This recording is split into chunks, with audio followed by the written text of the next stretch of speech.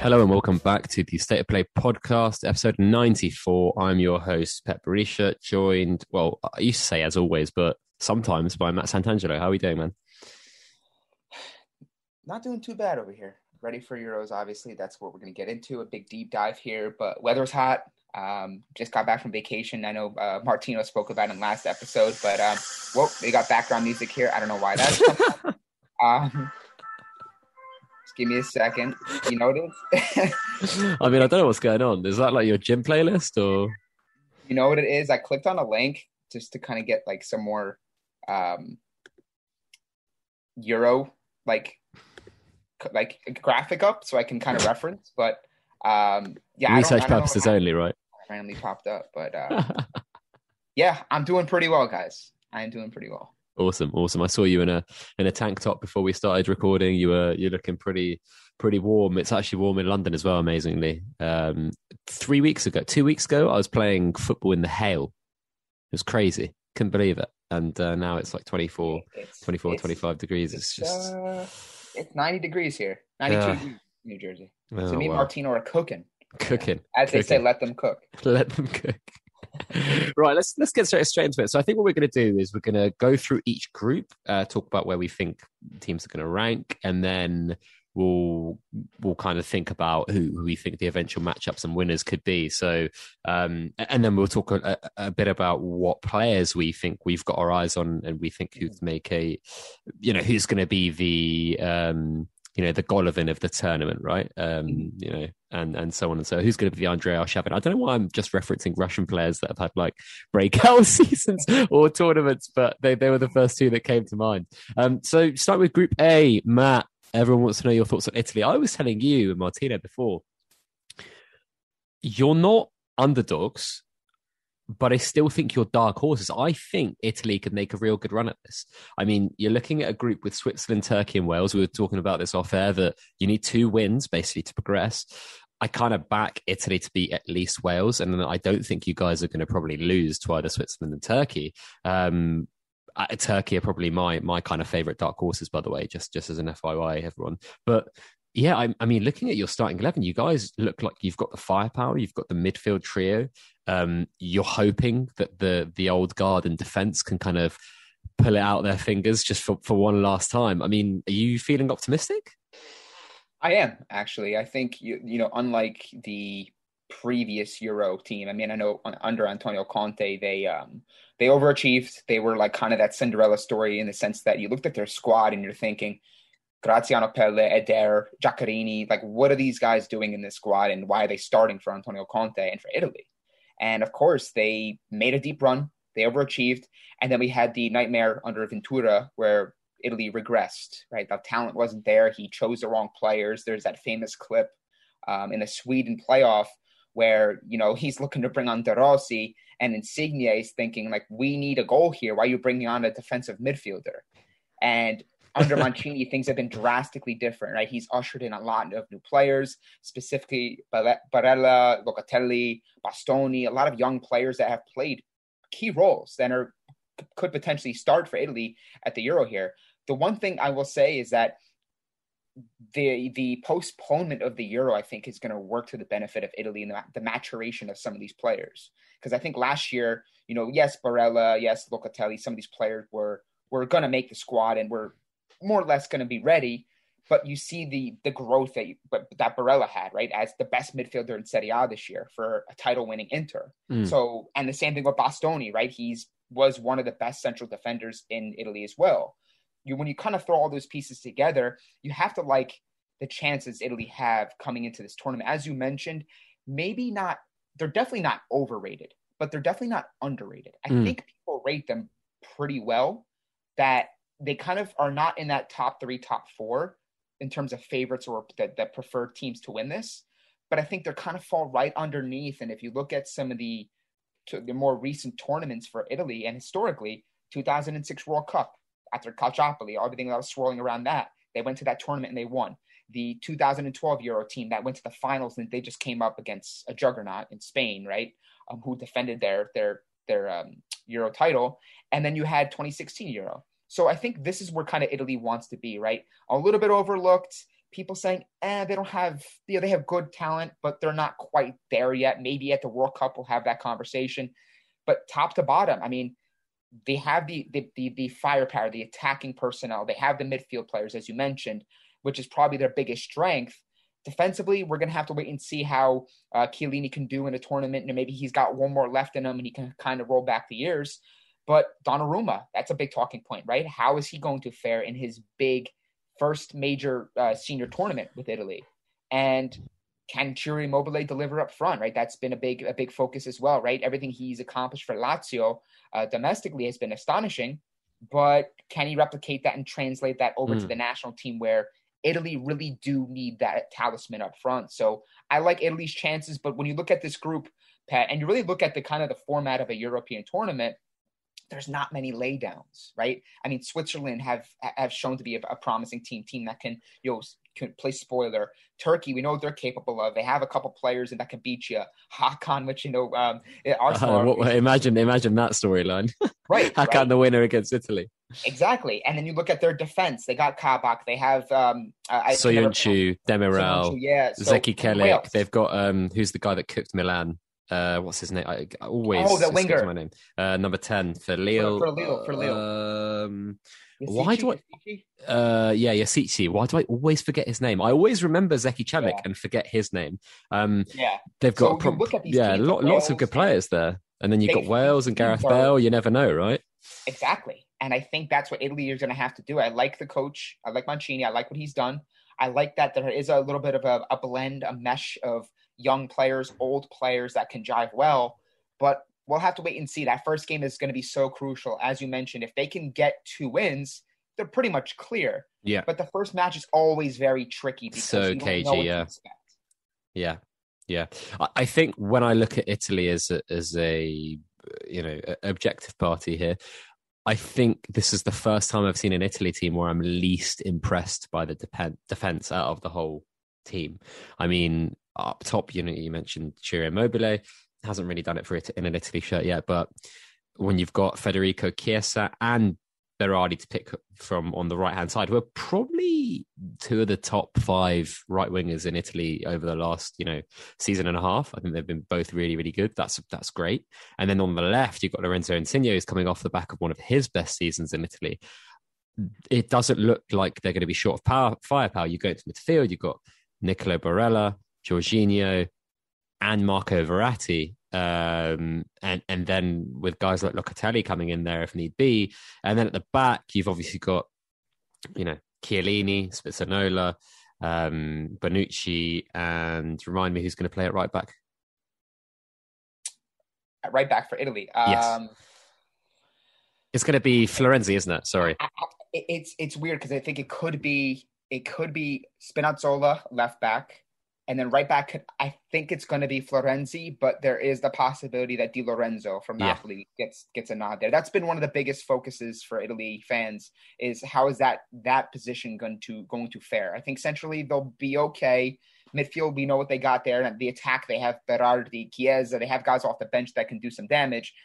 The fullbacks are going to be key, but I think if Spinazzola is healthy, and I think Florenzi, a nice savvy veteran who had a pretty good year for PSG, I think they should be able to weather the storm there and do pretty well defensively at least. Yeah, I think it's just whether or not Chiellini and Bonucci can kind of come together for a tournament, especially Chiellini at his age, right? And then we've got Switzerland, of course, the wily Swiss, Granit Xhaka and co. They are never an easy team to roll over, as you mentioned, Matt. No, and I think that's kind of why we get the sense here that the first game is going to be a big driving force to ultimately kind of set the tone for the rest of this group and where the nations are going to be positioned and who will move on. And as I mentioned, unlike the World Cup where you typically get those groups where you have the kind of clear cut like top 2, and then maybe there's that one team with a group of death that can kind of creep into the conversation. It's a balanced group. I mean, would anyone be surprised if Wales and Italy move on, or Wales, Turkey move on? Maybe Italy finds a way to get by, or like it's a toss up. I mean, obviously there's stronger groups. I mean, we're going to get into Portugal, France, and Germany with Hungary, poor Hungary, but it's a very balanced group, and in many ways you can kind of draw some parallels between Group A and Group E. with my other team that I'm going to be looking at, of course, Poland, Slovakia, Sweden, and Spain. And it's a pretty balanced group, and there's a mixture of good players in there, good nations that know how to play well-structured football. So I'm excited, but I do feel confident again about Italy in this group. But there are no laydowns. I don't see any of these teams giving Italy an easy go. Yeah, I mean, Switzerland, of course, you know, Manuel Akanji and Nico Alvedi at the back. You've got Kevin Bamboo at right back, who's been at Wolfsburg, and Ricardo Rodriguez, of course, Matt, you know him quite well. And then, you know, the classics, you know, you've got the likes of Granit Xhaka, Shedrin Shaqiri, Amir Mehmedi, who've been kind of like big parts of that team. Remo Freuler from Atalanta, Dennis Zakaria, Emilson Fernandez. And then up top, you've got Breland Boer, and then Haris Seferovic, who scored a ton of goals for Benfica this season as well. So, I mean, this team could be quite dangerous as well, Switzerland. So definitely not a good idea to be sleeping on them. I mean, moving quickly on to the team that I think could make a run in this, Turkey, Matt. I think my thing is, right, like every player must be so tired in world football right now after playing so much football. Turkey have one of the youngest squads in the competition. They've got the least minutes played per player, right? I've done my research. Least minutes played per player out of any squad in the tournament. And I think because players, if you look at statistically over the last 18 months, players are just sprinting and pressing less. Like, it's just a fact. No matter how good a pressing team you are, the average sprint per 90 and press per 90 has just reduced drastically over the last 18 months. It's pretty crazy to see. And it's an obvious reason why, like, everyone's shattered. Now, I think we could see a Greece here. We're a defensive team, and my bet is Turkey. I think they could do quite well here. I mean, they've got a loaded squad of very young, hungry players, and a couple of wily veterans there as well. I mean, what are your thoughts on them? Like I said, I like them, and I think you're getting Turkey Hakan, right? Which Turkey Hakan, right? Everyone references like this guy plays so well for Turkey, but when he came back to Milan for the stretch run after international break, he was not the same player. But, you know, you look at the defensive pillars they got, right? That's kind of one of their biggest areas of strength. You got Demiral, you got Sönchu, and then you have Kabak on the bench. Or, of course, you however you want to mix those three players, but you have depth there.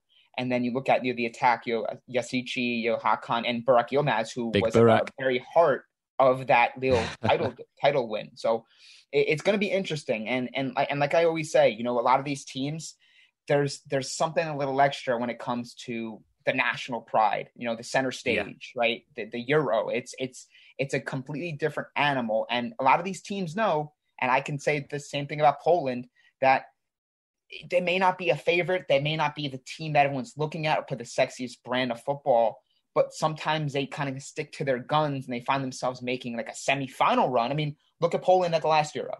They were penalties away from beating Portugal, who won the whole thing. So, like, if you have your way of playing, even if you're not this attacking stalwart, a team like Turkey can play to their strengths. They maybe defend, they get a couple goals on the counter, and they creep through to the knockout, and all of a sudden you get the right draw and you're making a dream run.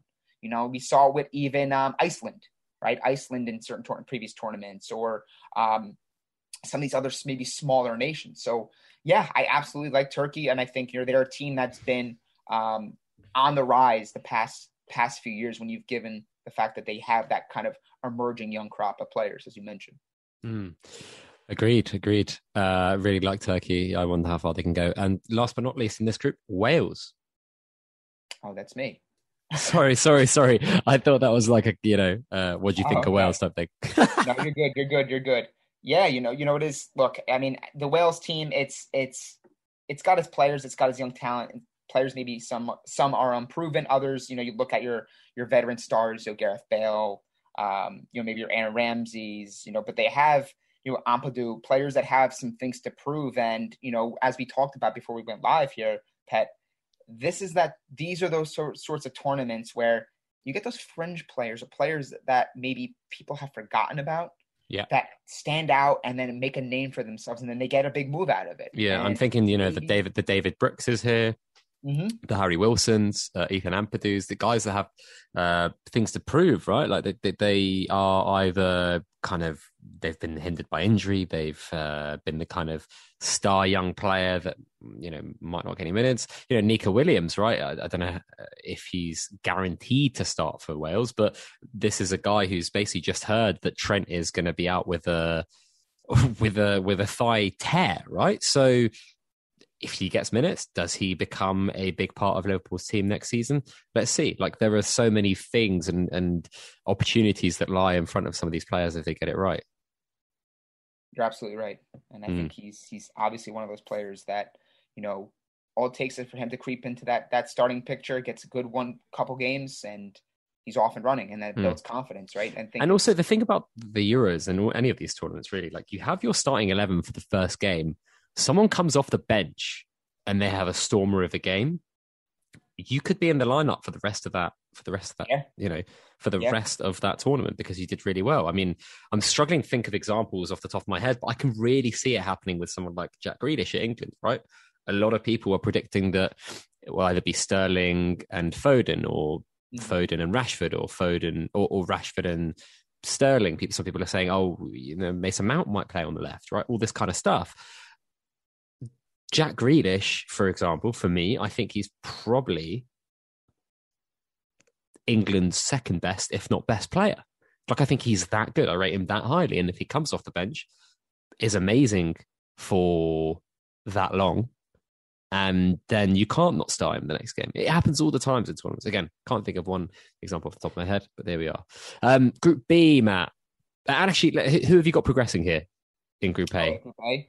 I do have Italy winning the group. I think they'll do enough defensively. I think they'll score enough goals. I can see Immobile getting on the score sheet and kind of silencing a few people. I think Lorenzo Insigne's had one of his best offensive years. I think he had 19 goals and something like 7-8 assists for Napoli, who obviously came up short in the Champions League chase, but he had a sensational year.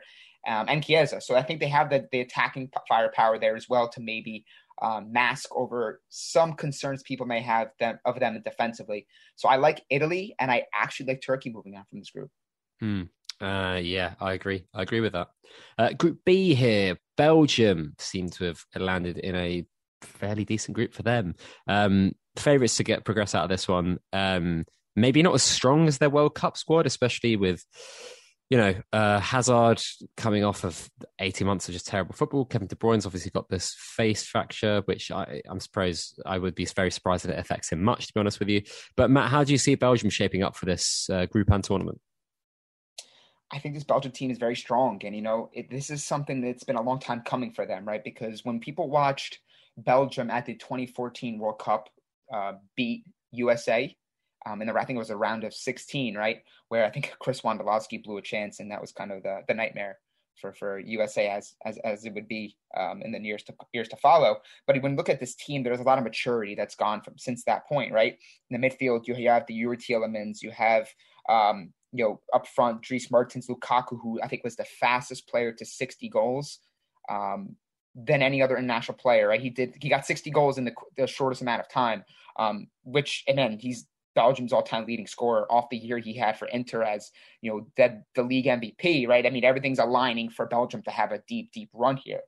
But I think there is some slight concern at the back, Toby Alderweireld, Jan Vertonghen, I know they had that experience together with Spurs, but it's a long season, right? We always talk about this with England, and it's always a big focus for England going into these major tournaments. It's like, yeah, but they have a lot of games under their belt. They have the firepower, they have the depth, they have the talent. We all know that.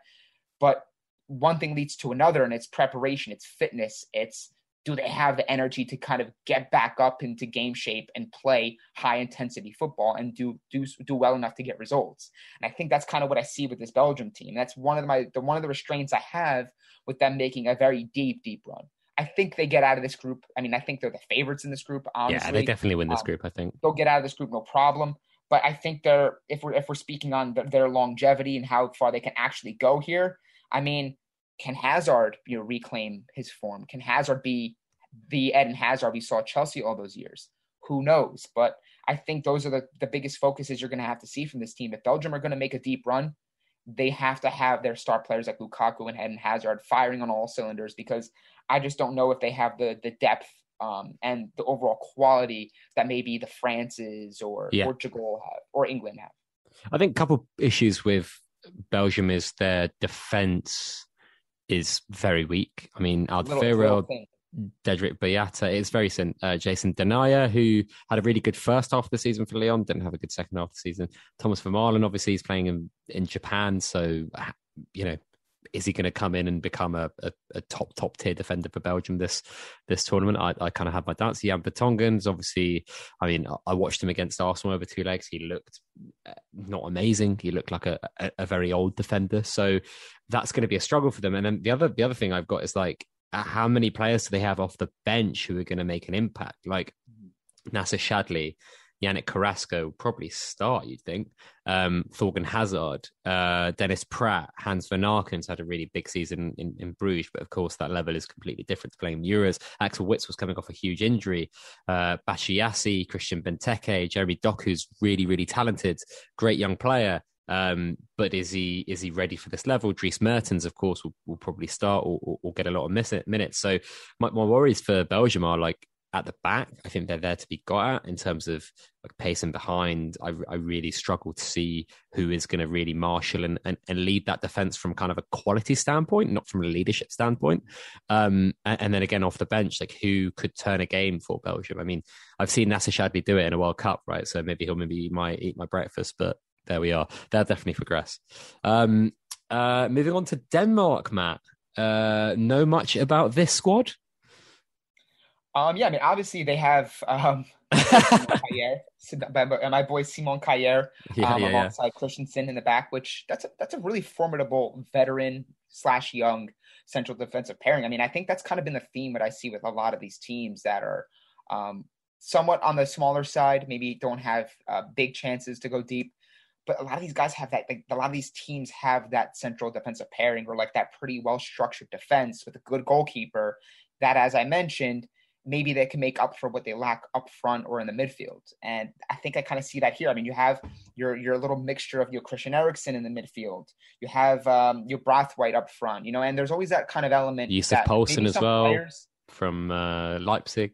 Yussuf Poulsen. So yeah, there's some players there, right? Damsgaard too, who I actually really like. He's on Sampdoria, young, promising young player. So they have some guys, and as I mentioned, look, there's always an opportunity for someone to break out and to maybe kind of take the tournament by the throat and prove themselves. And look, I think Denmark has an uphill battle here, but looking at this group, it's Belgium and then it's a dogfight the rest of the way. The way I feel about it. I mean, Russia, you know, they had a good World Cup. They actually got past Spain in the round of 16, which we all found out about some doping stuff, you know, on the back end of that.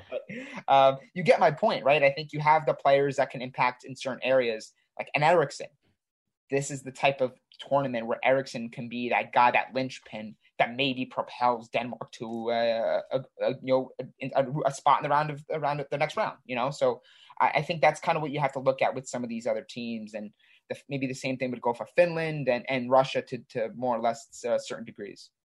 Yeah, I mean, I think Finland are definitely the weakest team in this group. They're probably going to be the whipping boys. I mean, I've seen them play Kosovo a few times. I don't know if we need to kind of go too in depth with them. Like their most notable player is probably Lucas Radecki, the Leverkusen goalkeeper, who was out injured at the end of the season and has now come back, I think, just at the end of the season. Interestingly, kind of couple of Minnesota United players, Matt, Robin Lod and Jukka Raitaila.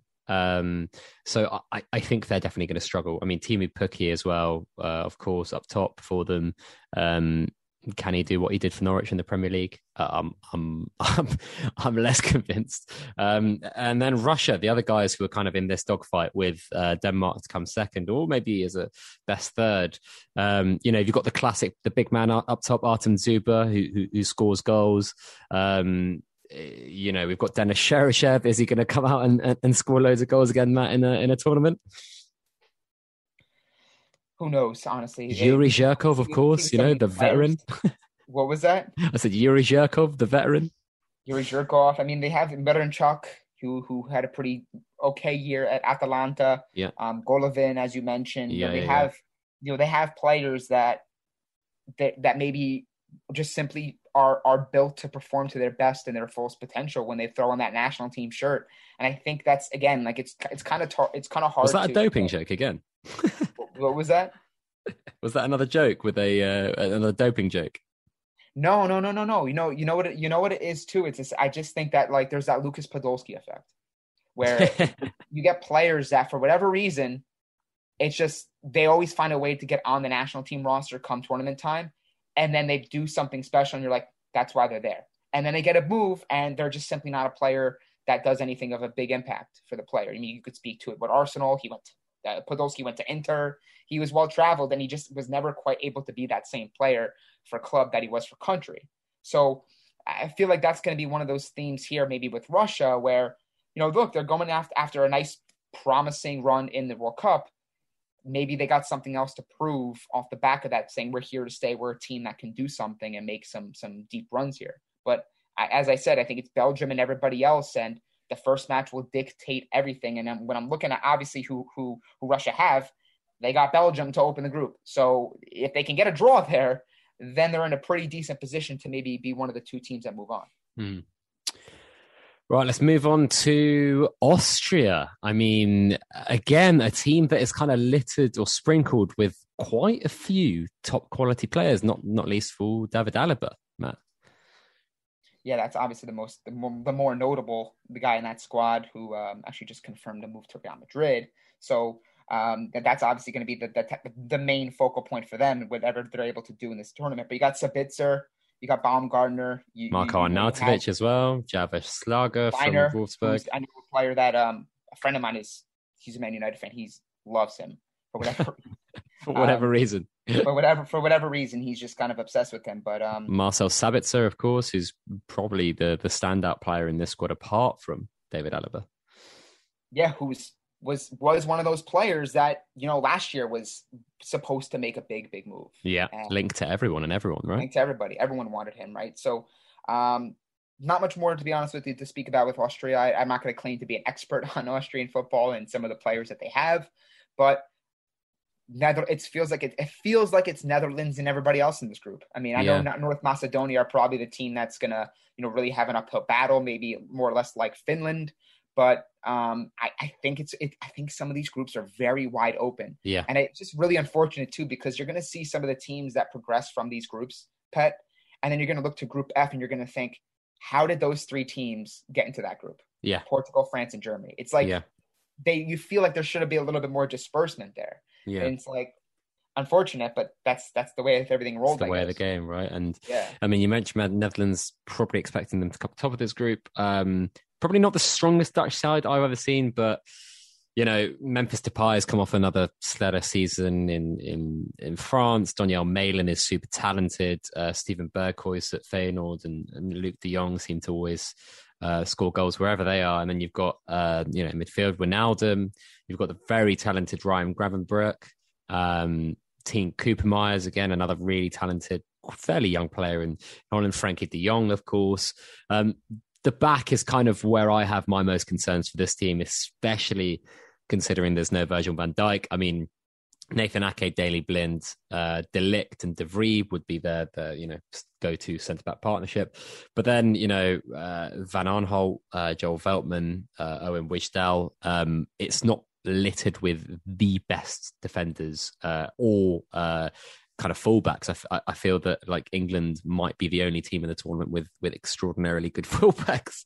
It's pretty strange to see. And in terms of goal as well, it's kind of it's between Tim Krul and Martin Stecklenburg, isn't it? So I think my worries are kind of similar to the Belgian side, where going forward, fine, good midfield. At the back and in goal is slightly more worrisome for Netherlands, but they still should win this group, shouldn't they, Matt? They should. I think you have a lot of experience in this team, and I think ultimately when you look at this group, experience I think will bode well for them. As you mentioned, maybe they don't necessarily have the depth and strength in numbers that some of these other larger sides have. I mean, obviously, one of the biggest focuses, about them was the fact that they would have, Virgil van Dijk and some of these other guys to kind of play more key roles. Now, we'll obviously have to see if they can maintain that defensive status, because I think on paper, that's probably their biggest area of strength. And then you go down to the midfield, I like De Roon. I like Wijnaldum, who's probably on his way to PSG for a lucrative amount of money. And Frankie de Jong, right? Who's been, his time at Barcelona, I think people can agree that the promise has been there, but Barcelona have been kind of a little bit up and down. So maybe this is his big tournament to prove everyone that he is the real deal and he is this world class next generation type midfielder. But I think everything you mentioned, though, as far as some of the concerns you have, is valid. Maybe it's Depay's time to cook. Depay, another one who's ready to make a move somewhere, potentially most likely going to be Barcelona. But I think you agree, some of these teams, it's just, they're a little thin in certain departments, and it's kind of surprising, right? Because you think Netherlands for years have always been the team that's always had like the depth, like the young talent, like a plethora of players. And then you look at what was more impressive about teams like Netherlands was looking at the players that didn't make the squad versus the ones that actually made the squad, if you get what I'm saying. Like all the people that look at France and they're like, how did this player not make it? That player not make it? And you're like, oh, because this guy and that guy's on the team and they're world class, right? So I think, that's where I think I draw some concern with Netherlands. But I think, as you mentioned, looking at the strength of this group or the lack thereof, I just do like them to top. It's pretty chalky, but I think in this case, it's pretty valid. Next up, North Macedonia. Again, they're going to be the whipping boys, aren't they? Led by the big man Goran Pandev. I don't know if there's too much to say, unfortunately, about Macedonia. I watched them in the kind of playoffs against Kosovo, which was very sad because obviously they're here at the expense of them. But Ezgen Alioski as well, the Leeds fullback, Ariana Demi from Dinamo Zagreb, Enis Bardi as well, a Levante central midfielder, has a very good strike on him, and Elif Elmas. Matt, I mean, a guy who moved to Napoli for decent money, lots of high thoughts. Mm-hmm. Is this going to be a chance for him to showcase his true potential? I do, actually. And I think, look, when you look in a strange way, when you look at some of these smaller nations and the lack of their firepower and lack of the names on the team sheet, you always tend to focus on like, okay, but who do they have? Who is worth watching? Why do I want to turn on him for the North Macedonia game? And I think he's one of those players that when you look at him in pockets and in spaces of form throughout the season, he showed glimpses for Napoli. He really did. He's a really tricky player, can dribble, good vision, very creative. So I think that's a prime example of what we were talking about off the top, Pet, of a player that, maybe they're not going to get out of this group here. They're going to have a quick tournament, but a player like Elmas can go back and can maybe convince Spalletti, who is projected to be the Napoli coach, all right, like I can play a key role for you next year. Like let me get that opportunity. And there's nothing better than to do it on a main stage at the Euros. Last but not least, in this group, Ukraine, Matt. I mean, any thoughts on Ukraine here? I mean, they have a few of the normal, like the usual suspects, don't they? Malinovsky. Yeah. And then, of course, Malinovsky, as you mentioned, is a player that, again, a lot of people expected to be a big part of Atalanta. He has been slowly getting into that side and being more of a focal point. But do you expect him to have a decent story, a decent Euros as well? And obviously, Alexander Zinchenko as well plays left back for Man City, but seemingly plays anywhere for Ukraine. And then, of course, as I said, the usual suspects, Yarmolenko, etc. Do you expect them to make a push for second here? I mean, I probably picked Austria just ahead of them. Mm-hmm. I got Austria moving on. That's Austria with Netherlands. Netherlands will top the group. But with Malinovsky, the one thing that concerns me with certain players in a slimmer squad or a squad that maybe doesn't have the sort of depth up and down is the fact that a lot of times what happens is they tend to do a little bit too much. They drift a little bit too far because they want to get on the ball. They want to make a difference. They want to be that sort of dictating presence. And sometimes that maybe puts them out of position where they can't impact further up the pitch. So I think a team like Ukraine could struggle to get goals. Stranger things have happened. I mean, look, at the end of the day, there's going to be players that are not on our radar. As I mentioned, I don't claim to have the background or the know-all about all these nations. There's players that obviously I do know more than others, but maybe Ukraine is a team that has some players that are emerging from some of those smaller leagues that are in this squad that have something to prove and that can find a way to maybe leverage it into a move for the club level. So think maybe like what Hauger did for Bodo Glimt, right, when they came up against Milan.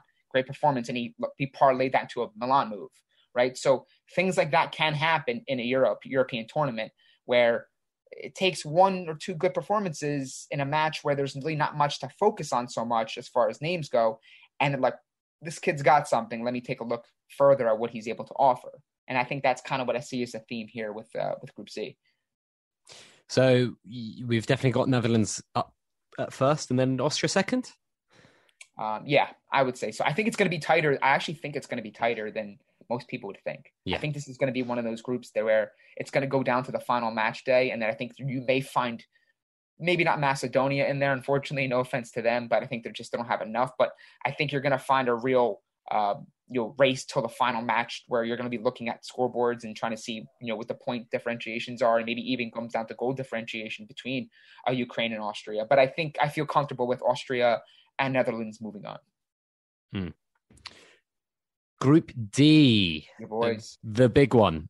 Croatia, Czech Republic, England, and Scotland. Croatia, the reigning finalists of the World Cup.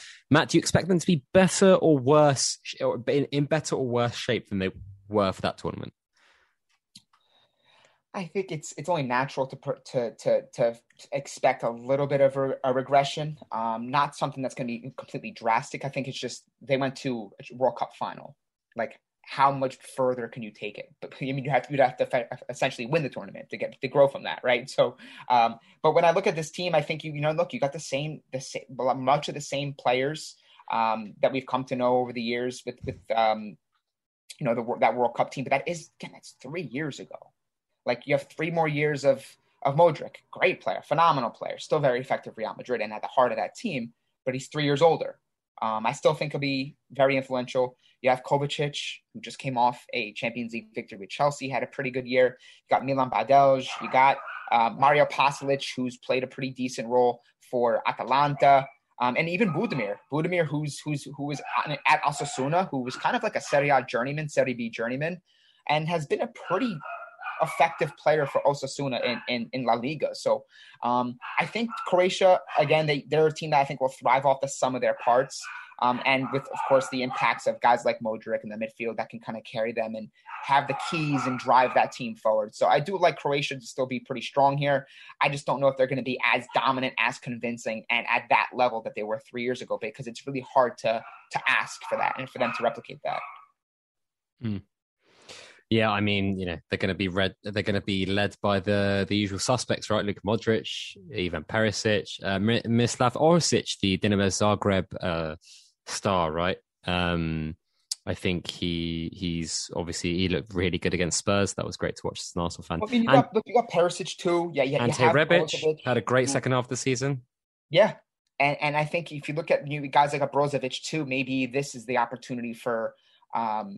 He's obviously more of a veteran player. He's well traveled. He's been around for a long time. But I mean, you got to start to look at how many more tournaments does a Luka Modric have in him, right? So you look at Kovacic, you look at Brozovic, maybe to be that kind of that carrying of the baton type player where he's kind of in his prime, and maybe he's the guy that takes that even bigger step on the international stage. Again, a player I do like, and I think in the grand scheme of things, he's probably been a little bit more underrated in that whole inter-conversation the past couple of years. I thought last year he was one of their strongest players, and I think this year, with all the talk and rave about the defense and Lukaku and Barella and Lautaro Martinez, I thought Brozovic was like so staunch, so consistent, so sharp in the midfield that maybe he's not the one that jumps off the page and is the one that's taking all the plaudits and praise.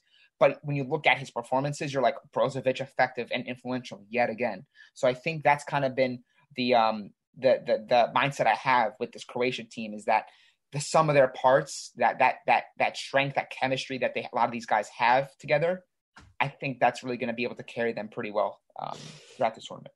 Yeah, I think Croatia are going to come top or second in this group, right? There is a big drop off in quality after you go from Croatia and England to the Czech Republic and Scotland, but you never know, right?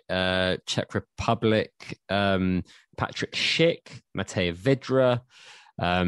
There are some players there, but maybe not enough quality, Matt, to make them have a push for second. You've got, Vladimir Darida and Jakub Jankto, some kind of names that a lot of European viewers will be used to. Vladimir Kufal, of course, had a great season at West Ham, and you've got the big man Thomas Souček, but it feels like there may be a couple of players away from being enough to contend for second. I do. Yeah, I think Patrick Schick is an interesting one because it's funny. I actually wrote something for These Football Times, a couple of years ago when he was at Samp, and there was all that kind of buzz around him with his move to Juventus that didn't materialize, and then he went to Roma, and then obviously Leipzig, and now he's at Leverkusen. He's kind of bounced around where I think he's kind of reclaimed some of that attention and that form. This is the perfect tournament for Patrick Schick. I'm not saying he's going to move after this because I think he'll still stay at Leverkusen.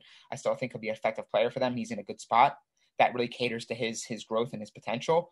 But I think you look to Schick in this group, or in this Czech Republic squad, shall I say, to be a real big impact player and really open up a lot of eyes to what he was supposed to be going to Roma, right? I mean, I think he went to Roma as one of their record signings all time. It didn't pan out, but the guy's got potential. Very languid form, can dribble, good left foot, can play as a more primary striker. He can play off another main striker. He can play out wide and cut in onto his left. So he's a player that's going to be a big focus for me. And I think people are going to look to see what he's able to accomplish at the international level, because this is a really big tournament for him. For sure. Now over to England, Matt. As an outsider, how do you rate their chances? Very good. If provided, you don't. I mean, I don't have much negative things to say about England. I think, personnel wise, they're as good as any team in this tournament, if I'm being honest. But there's always that element when I watch England that there's going to be, it's just too much too soon. And the fact that they have the abundance of games under their belt coming into this season, into this tournament, like, are they going to have enough in the tank to make it last? That's kind of one big area of concern. It's not a personnel thing. I look at this team and I'm like, where's the weakness? Where are the weak points? They have the midfield players. They have the attacking players. They have it in numbers. They have, maybe you want to point to the goalkeeper, Pickford.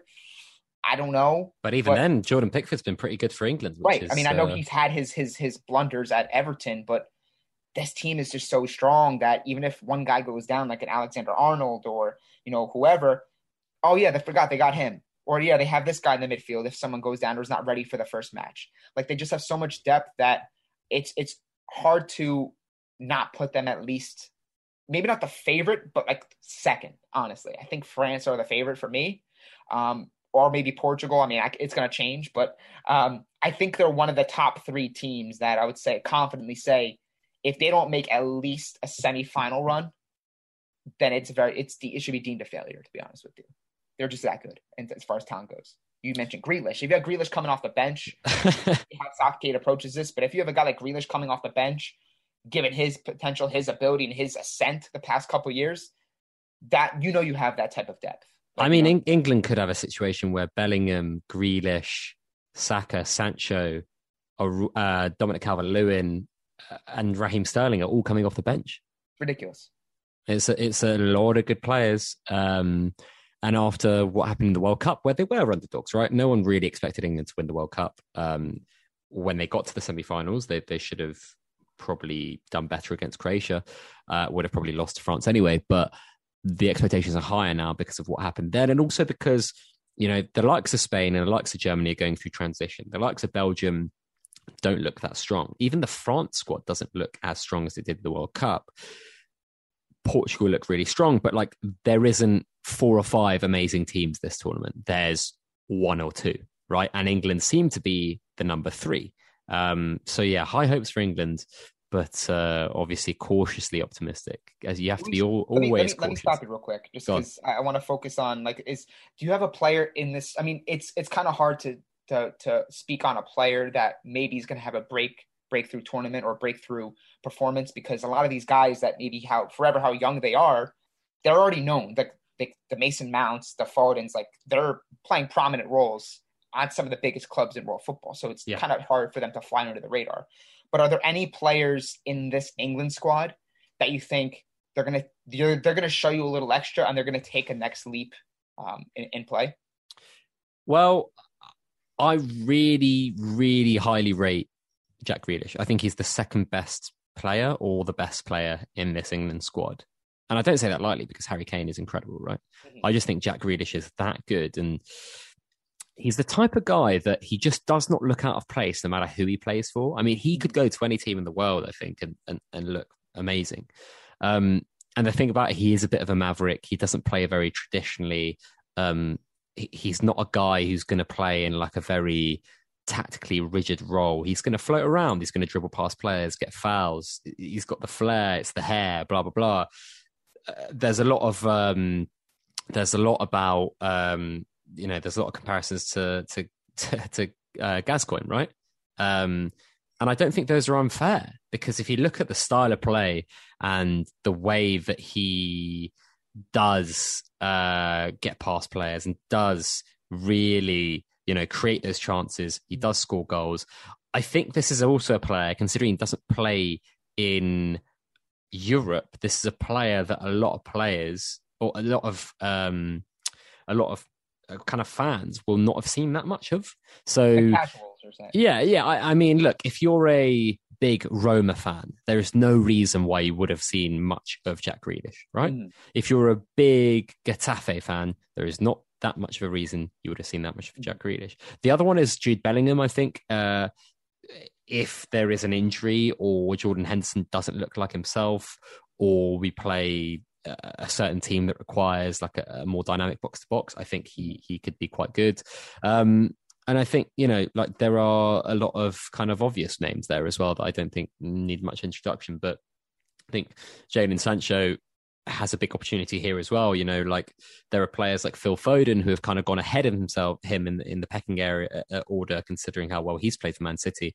Could he come off the bench and make an impact? So I think I'm pretty confident England will probably come top of this group. I think Croatia will come second, with Scotland third and Czech Republic fourth. But before we talk about Group E and F, I need to remind you this podcast is brought to you in affiliation with Sorare, the global blockchain fantasy game. Sorare is a fantasy game of soccer where players manage, buy, sell, trade a virtual team with digital player cards. If you use our link and buy 5 new cards from the primary market, then you get a free rare card. I got a free Memphis Depay, which is awesome. I might try and sell him, actually. So head over to https://sorare.pxf.io SOP. So that's sorare.pxf.io/SOP. It'll be in the bio as well, so you guys don't have to remember that. You can just click it in our bio.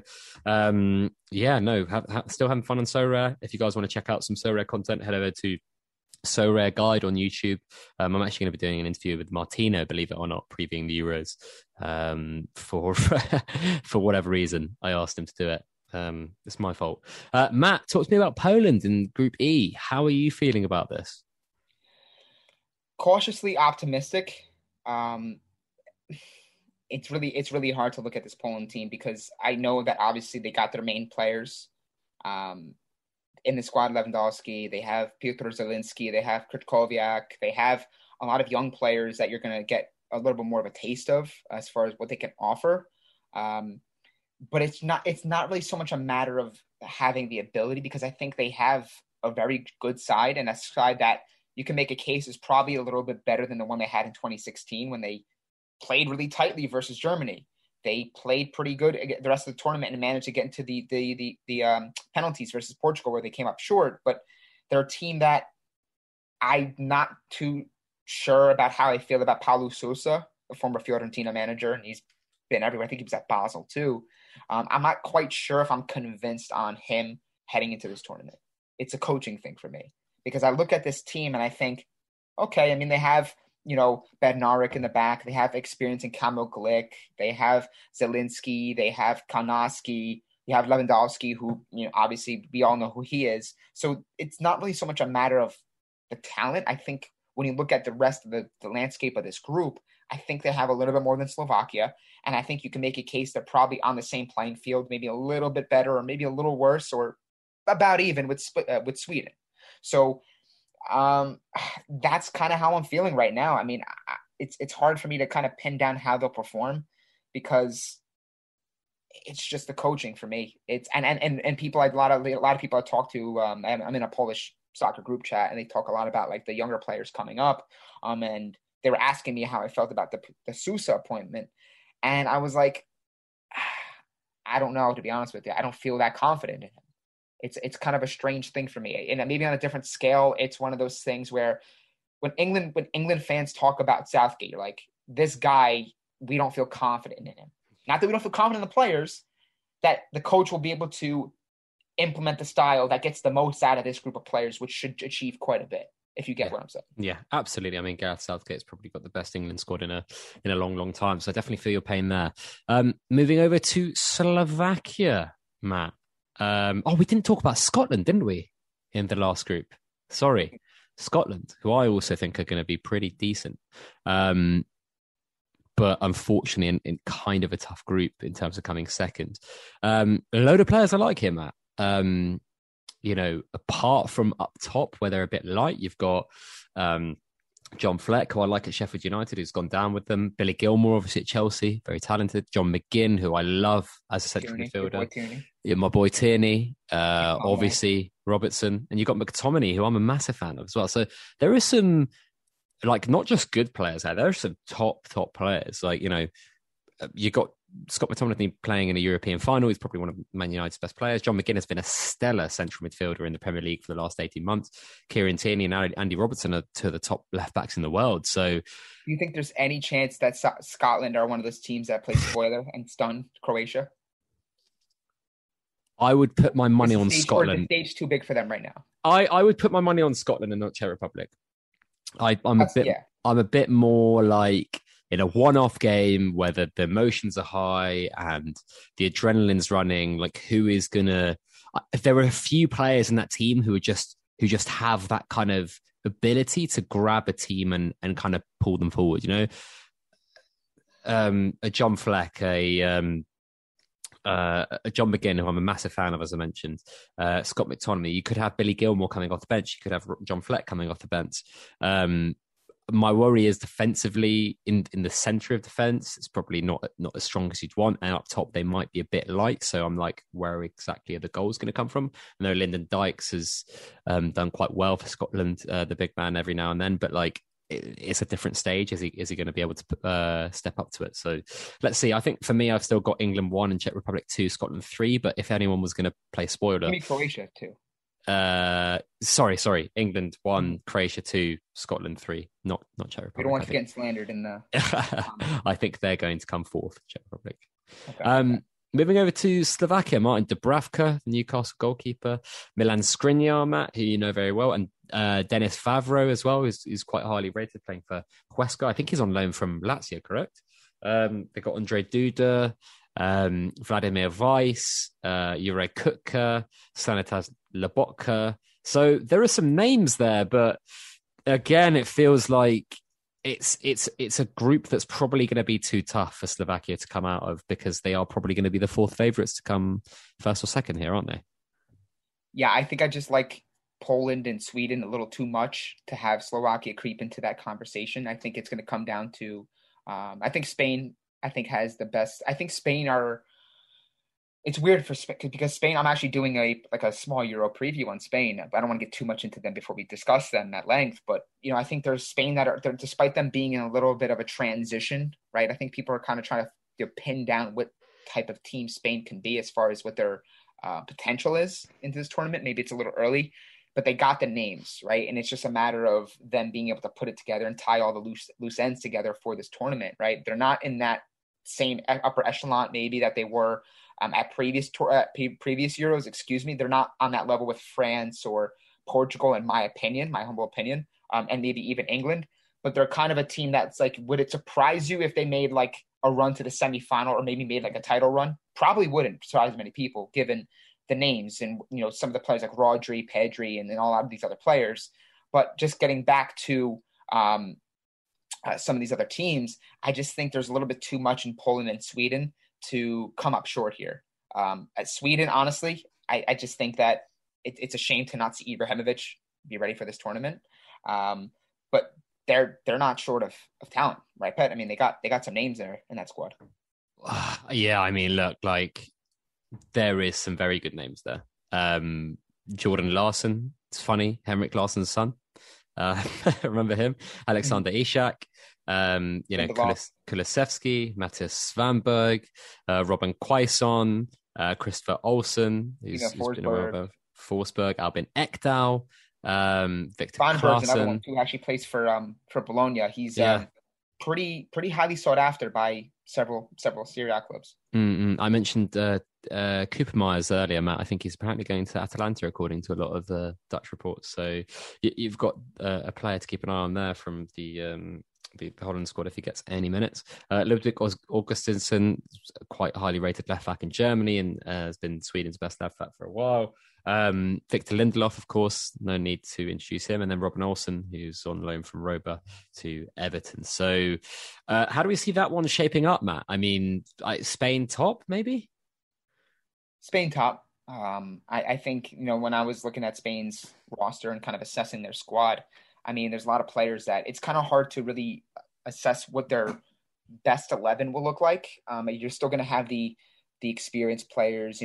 Is it Azpilicueta starting, or do they go with Llorente? I saw something that looked Llorente at right back, left back Alba. Like, do they go with a more like tried and true like PK and Alba, Busquets type, or do they go with some of the more like promising young players and usher that out in the first game? I'm going to be curious to see what Luis Enrique does.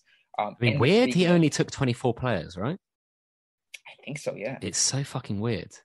But there's no Ramos too. Like, there's no Ramos in this crazy. team, and I know they have like Laporte and they have Pau Torres. Like, they have enough. Good. I think there's good centre backs there, but they're good centre backs. But there's like that. There's no Sergio Ramos.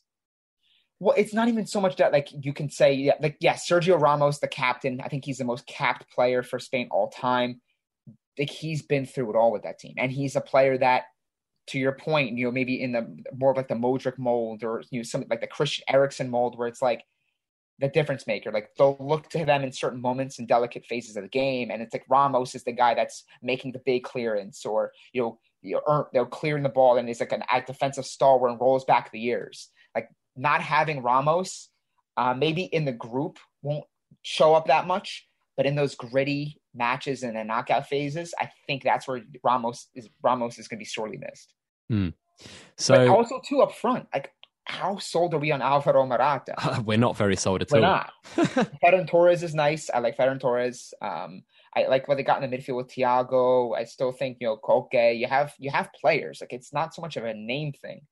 It's just, have they been? Are they tested enough now? Where is this the tournament where Spain's going to kind of get back onto that sort of playing level that they were, when they were repeat European champions, or where they were a team that's like that dominant? I don't know if it's this tournament. Maybe it's the World Cup, in my opinion. But I still think they're the cream of the crop in this group, and they're a team that I still wouldn't surprise me if they made a pretty significant run here. And how do you see that shaping up? So Spain first, Sweden or Poland second? Probably Poland, Matt? I want to go Poland. That's probably going to be, a lot of people call me biased, but listen, it's not going to be, like I said, if Poland don't get out of this group, I think it's going to come down to Sousa. It's going to be the coaching that's going to really let them down in this thing, because I think there's some really quality players here. I think Zielinski can have a really good impact in the group. Aside from Lewandowski, I think there's got to be that key player behind Lewandowski to do something special. I think at the last Euro, the defense was very stout and very strong, and it helped guide them into some of those matches where Lewandowski wasn't getting the service, and the chances really weren't there for him. I think Zielinski's got to be that guy. He had a great year with Napoli. He was took big steps forward. He's got to be that type of performer for Poland if they want to be the team that finishes second. And into the final group. This is the big one, Matt. We left the best to last, obviously. France. I actually don't think France's squad is as good as the squad that won the World Cup. I think if I look at it top down, Hugo Lloris is worse, right? Samuel Mtiti was fantastic in that World Cup. There is no him, so you'll probably look at a Pascal Kimpembe next to Rafael Varane. He's not as good as the Mtiti that was at the World Cup. Mm-hmm. If he goes down, you've got Jules Koundé, Lenglet, Kurt Zouma to choose from, or one of those two centre backs goes down. I think, there is some weaknesses there in midfield. They've got Kingsley Coman, N'Golo Kante, Paul Pogba, but I've seen a lot of predicted lineups saying that Rabiot will start. That feels like a downgrade on. I don't think Blaise Matuidi was the best central midfielder in the world, but he worked for that. He worked for that team so well, and they're going to play this diamond with Benzema and Mbappe up top and Griezmann off the front. This is kind of a new system for them to get acclimatized to, considering Benzema's only been in the squad very recently. I think they're not going to do as well. I think they're still favourites, or joint favourites with Portugal, but I don't think I feel as strongly about them as I did in the World Cup. There are some players here, for example, Antoine Griezmann has not had a couple of good years. There are some players on this list who are a lot worse than last time. So, yeah. Let's see what they do. But Matt, what are your thoughts? I mean, it's going to be interesting. It's one of those things too, where it's like, is too much talent going to maybe like in the attack? Is there going to be too much talent that oversteps and infringes on one another? Like Benzema coming back into the equation. He's a player that has to. I mean, he's phenomenal. I love Karim Benzema, but fitting with these players, meshing with these players in the quick time that he has to mesh. Can they do it? Can they make all these parts assemble and work? That's really what's going to be the thing, because in a strange way, you look at a team that has a lot of talent and it's like, it's a great thing, but sometimes it's also a challenge, finding a way to make all these good players, some players in the midfield that need the ball to have an impact, some players that need the opportunities up front and to need to be on the ball, dribbling and taking guys on to do what they do best. Like, is there going to be a little bit of an overstep, right? You mentioned, Benzema, Mbappe, Griezmann. I mean, it's prolific. That's very strong. It's skilled. It's so balanced. But in the group, I think they're going to be fine. Obviously, I think it's really tough to say too, because if one of these teams, if France isn't careful, you come up against a Portugal or a Germany, and you take a W. I mean, an L. Excuse me. And it gets really challenging from there because you have two other teams that are really strong opponents. So I like them moving on. I like them finishing first, in fact. But I could see this going really down to the final game or two. I don't know if absolutely. I think this is definitely going for the final game. Let's talk a little bit about Germany. How do you feel about them? I mean, guys like Serge Gnabry didn't play too much during the run-in due to injury. They've got a lot of players that are on form in the likes of, Ilkay Gundogan. It's had a great season. Joshua Kimmich is always really great. Toni Kroos, of course. At the back, they look kind of light to me. I mean, Antonio Rudiger played well in F3 for Chelsea, but I think jury's still out on him. Mats Hummels has had I think Dortmund probably one of the worst defensive teams I've watched this season, which was crazy. I think they're going to struggle defensively. The German team just isn't as good. But again, Thomas Müller, Kai Havertz, Timo Werner, there are goals in that side up top, right? I mean, people are going to laugh, Timo Werner goals, but, I think this team will score goals. Leroy Sané, Gnabry score goals as well. Ilkay Gundogan has shown he scores goals. Leon Goretzka, again, a goal-scoring midfielder. I think this team will score goals. I just don't know if they'll keep as many out as they need to come second. Now, the issue is, right, Matt, like the best 4 third teams go through, but there is a chance that Germany might play well in 3 games and only win 1 and maybe not come third. There's a definite possibility, but I think all 3 of those teams will go through. And the reason being is I think Hungary will lose every game. And I think one of these teams will settle for a draw against each other, meaning they'll end up on at least 4 points. And that should see them through as one of the top 4 third place teams, if that makes sense. No, I agree. I mean, I think, you look at the German side and they it's not a matter of the talent. I mean, I think a lot of these teams are more or less the same as far as maybe the talent's concerned. I mean, Portugal and I think France, have a little bit more in the tank than Germany do. I think it's pretty obvious that. But that isn't to say that Germany's devoid of players and all of a sudden they're not a team that should be taken seriously. I mean, Sane, Gnabry, Havertz, Timo, Kimmich, that midfield, I love Kimmich, Goretzka, Gundogan, as you mentioned. But there's just like something when you look at this team sheet, you're like, yeah, but how seriously can we take them? Are they a team that are going to be taking the entire tournament by the throat? Do they strike fear or as much fear as they did in previous years? It's not the case. I mean, they have the experience, I will say that. I mean, you mentioned Rudiger, who's kind of reinvented himself a little bit. He's got like somewhat of a new lease on life at Chelsea. It looks like he's probably going to stay. And in January, he was actually potentially on his way out with reports linking him to Milan.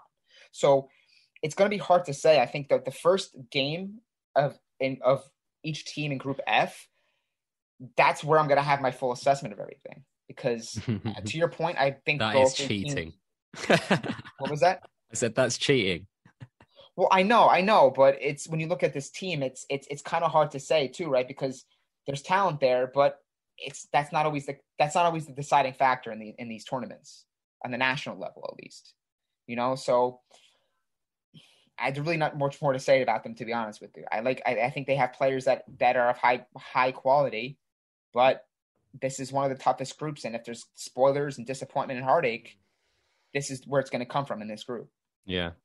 Hungary, Matt, we expect them to be the whipping boys. I mean, I'm looking through their squad right now. Adam Slazai, probably the standout name, but I really I'd be shocked if they do get much more than a point here. I mean, Peter Galassi is a great keeper for Leipzig, has been their standard number one for 3 years or so. Willi Orban as well is pretty decent for Leipzig, but apart from that, it is slim pickings in terms of quality and in terms of where some of these players play. You expect them to probably lose most games in the group? I do, yeah. I'm just curious to see, like, are they a team that plays? I think it's obvious that they're a team that's probably not going to move on from this group. And if anyone's Hungarian and listen to this, I apologize, but it's one of those things where at the time of getting drawn into this group, they kind of know what they're getting into. They've got nothing to lose. They got nothing to lose, and sometimes that's a very dangerous thing for some of these other teams like Portugal, France, or Germany. It's like, all right, well, if we get knocked out, we got knocked out. I think there's really no shame in that. The fact that we're here is a pretty big honor and achievement. But there's a lot of national pride, right? I think you're going to get Hungary. You're going to try and play these teams very tight. Maybe sit back defensively, hope to get them on the break. Kind of that more typical traditional way of doing things against some of these more superior sides. I think Hungary are going to be in a position where they're going to try and just make it competitive, very tight. See if they could get a couple goals to celebrate, and be in it late for some of these matches, where at that point you have anything can happen. But I agree. I think they're going to be the doormat of this group, unfortunately. And last, but by no means least, Matt, the reigning champions, Portugal. Very strong side. This is probably the strongest Portugal I've seen since 2006, maybe, and maybe stronger than that 2016. With Figo, Deco, obviously Ronaldo emerging. That was a really strong team in 2006. But in the build up to this, like the team that won in 2016, it had some good pieces that maybe weren't quite ready for the big stage. Obviously they had guys like Eder scored the game-winning goal. Ronaldo got injured, so players did step up in certain respects. But this team is loaded, and I have a buddy of mine he's a big fan, a Benfica fan. I was talking to him about him. He's confident in this team. He's very confident in this team. And I know a lot of times people. I think I was talking to Cristiano, who we had on to do like a Portugal special. Me and Martino were as the host, and we brought him on. And we were talking about this team and very optimistic, but I think there's always some sort of like pessimism that comes from them because they know what they're capable of, but they don't want to get too ahead of themselves, if that makes sense. Like when you look at this team top to bottom, I mean, there's going to be names that I miss out here in my rambling of names, but you got the Bernardo Silva, you got the João Felix, a big tournament, bright lights for him. You got Cristiano Ronaldo, who had a great year number wise. Obviously, his future's up in the air with that at Juve. But maybe the one area you could point to is that their defense, right? You got Font and you got Pepe, a little bit older. I think Pepe and Font combined are like 76, 77. 99 years old. What? They're both late 30s. No, I'm joking. They're both they're both like 36 and 35. Yeah, I was joking, Matt. I was joking. It was a joke. Say, like, did I get my numbers wrong? Like, how bad is this guy's maths? Like quick maths, like think Shaq over here now. But you get the point. Like, this I this got you. The year for Portugal. I mean, the only João Cancelo, Ruben Diaz, Jose Font, Rafa Guerreiro. That is some back four, right? Midfield: Bruno Fernandes, João Moutinho, Ruben Neves, Sergio Oliveira, Renato Sanchez, Bernardo Silva, William Carvalho, Danilo. Up top, João Felix, Jota, Ronaldo, Rafa Silva, Andre Silva. Like, when we talked about England, we talked about kind of like those players that could bring up the bench. There's a chance that Portugal could have Rafa Silva, Diego Jota, Andre Silva, and then like a Renato Sanchez, Bernardo Silva to come off the bench. Like, that's pretty scary. So, and they've got the keepers. Rui Patricia was the man that won in the Euros. Anthony Lopez is a very able deputy, so they're stacked there as well. I think they are, for me, I get that feeling that they might be the favourites ahead of France. I don't know why. I just think there's a bit more spark and dazzle, especially off the bench. I think there are a few of those players in that France team who are going to be very tired after making deep runs in competitions. And also just they aren't at the same level, some of those players, right? There are some question marks and uncertainties about how Karim Benzema, as good as he is, and I think he's a top 3 striker in the world, how he's going to fit into a tried and tested systems for this. Like, him recalling Benzema has to be the most un-Didier Deschamps thing that he's ever done. Isn't it? Like, he's been so frugal, like the way he's picked being very good. Yeah, the way he's he told Laporte that he doesn't really fit into the kind of style of the personality of the squad. He was like, okay, I'll play for Spain. He's not called up certain players over and over again. He's got certain favourites that he keeps calling back. So, yeah, I mean, it's weird. But Matt, I mean, I'm going to ask you the LFL question: who comes top 2 here out of these 4? Portugal tops the group.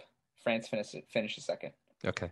And Germany third, but we think they're still going to go through because they'll probably get 4 points, you'd think, maybe, hopefully for them. Yeah, I would say so. Okay. Okay, so we've gone through all the groups. We've been talking for ages now. I want to ask you your favourites, your flops, your dark horses, and then I want you to name maybe 1 or 2 players that you want people to keep an eye on as breakout stars. So what do we want to start with? Favorites. Do you want me to give you like do you want 1 team or do you want 3? Like 2, 3? Who do you think is going to win? Who do I think is going to win? Whew. I think France. I think France finds a way to put it together as the tournament progresses. I don't think they maybe look their best, fullest in the group because I think, as I mentioned, I think they finished second behind Portugal. But I think France enough will, as the tournament progresses, will prevail. Their talent will come through and shine through. And I actually do think that France will win the tournament. I think Portugal would be the only team behind Spain to defend their European title, if I'm correct. I think Spain's the only team that's ever won back-to-back Euros. Yeah. I just don't think that Portugal are going to be able to do it in this tournament. I just think they have a little bit too much on their plate, and the expectations, I think, will be a little bit higher and a little bit too much for them to handle. So I like France as my favorite. Okay. I've got Portugal as my favorite. Okay. What about your flops? Flops, I've got Spain again, I think, or Belgium, but I'm leaning Spain. I kind of have Croatia. Okay. It sounds strange, but I'm just not as convinced as I am. I guess 3 years ago, people are going to look to that World Cup final appearance and think that's 3 years ago. 3 years of football years is a lot. So I don't know if they're going to be the same team. Again, I think they'll get out of the group, but if people are thinking that they're going to make this deep semifinal, potential final run, I would be stunned if they make it beyond the first knockout round. Okay. And your dark horses? I'll go with two. I'm going to go Italy. Again, we talked off the top. I think they're people still rate them, but maybe not as high. So I think there's still some room for them to impress and maybe surprise some people. So I'm going to go Italy as my dark horse. I'll just stick to the one. I'm going to go for Turkey, but I also like Italy as well. Yeah, I agree. Mm-hmm. And players to watch, Matt. Who do you think could have a stellar breakout tournament, put them on the map, kind of thing? I like Chiesa a lot. Okay. I was going to say Chiesa as well. Chiesa, and I'll go a little bit more of a I guess a homer, more of a homer choice or a biased choice, and go with Zielinski. I think he takes another step on the international stage, and I actually think he does really well. I'm going to go Jack Grealish, and then I really like John McGinn at Scotland, so I'm going to say him as well. Cool. I think that's all we've got time for, man. We've been going on for way longer than we thought we would. Where can people find out more about you? Sure. On Twitter, at Matt_Santangelo. I am very close to 10K. So if you guys can help me get there, that would be wonderful. And there would be nothing more honorable or nothing big of an honor, or I'm jumbling my words here. He's losing followers by the second. With the it's really hot in here. I turned off the air conditioner. That's probably why I'm getting it out here. But on Twitter at Matt_Santangelo. Help me get to 10K followers, and look out for some Euro content in the coming days from Football Italia. Awesome. And you can find me at PETBERISHA Pet Berisha at Twitter. So that's where I'm mostly talking a load of shit. Thank you very much, everyone, for listening. You can find us at State of Play Pod on Twitter, Instagram, and all your favorite socials. And keep an eye out for more content. We were supposed to have a Copa America preview from our good friend Roberto Rojas, but we don't actually know what's going on with that tournament anymore. So keep your eyes peeled, and your ears peeled, of course. Thank you very much.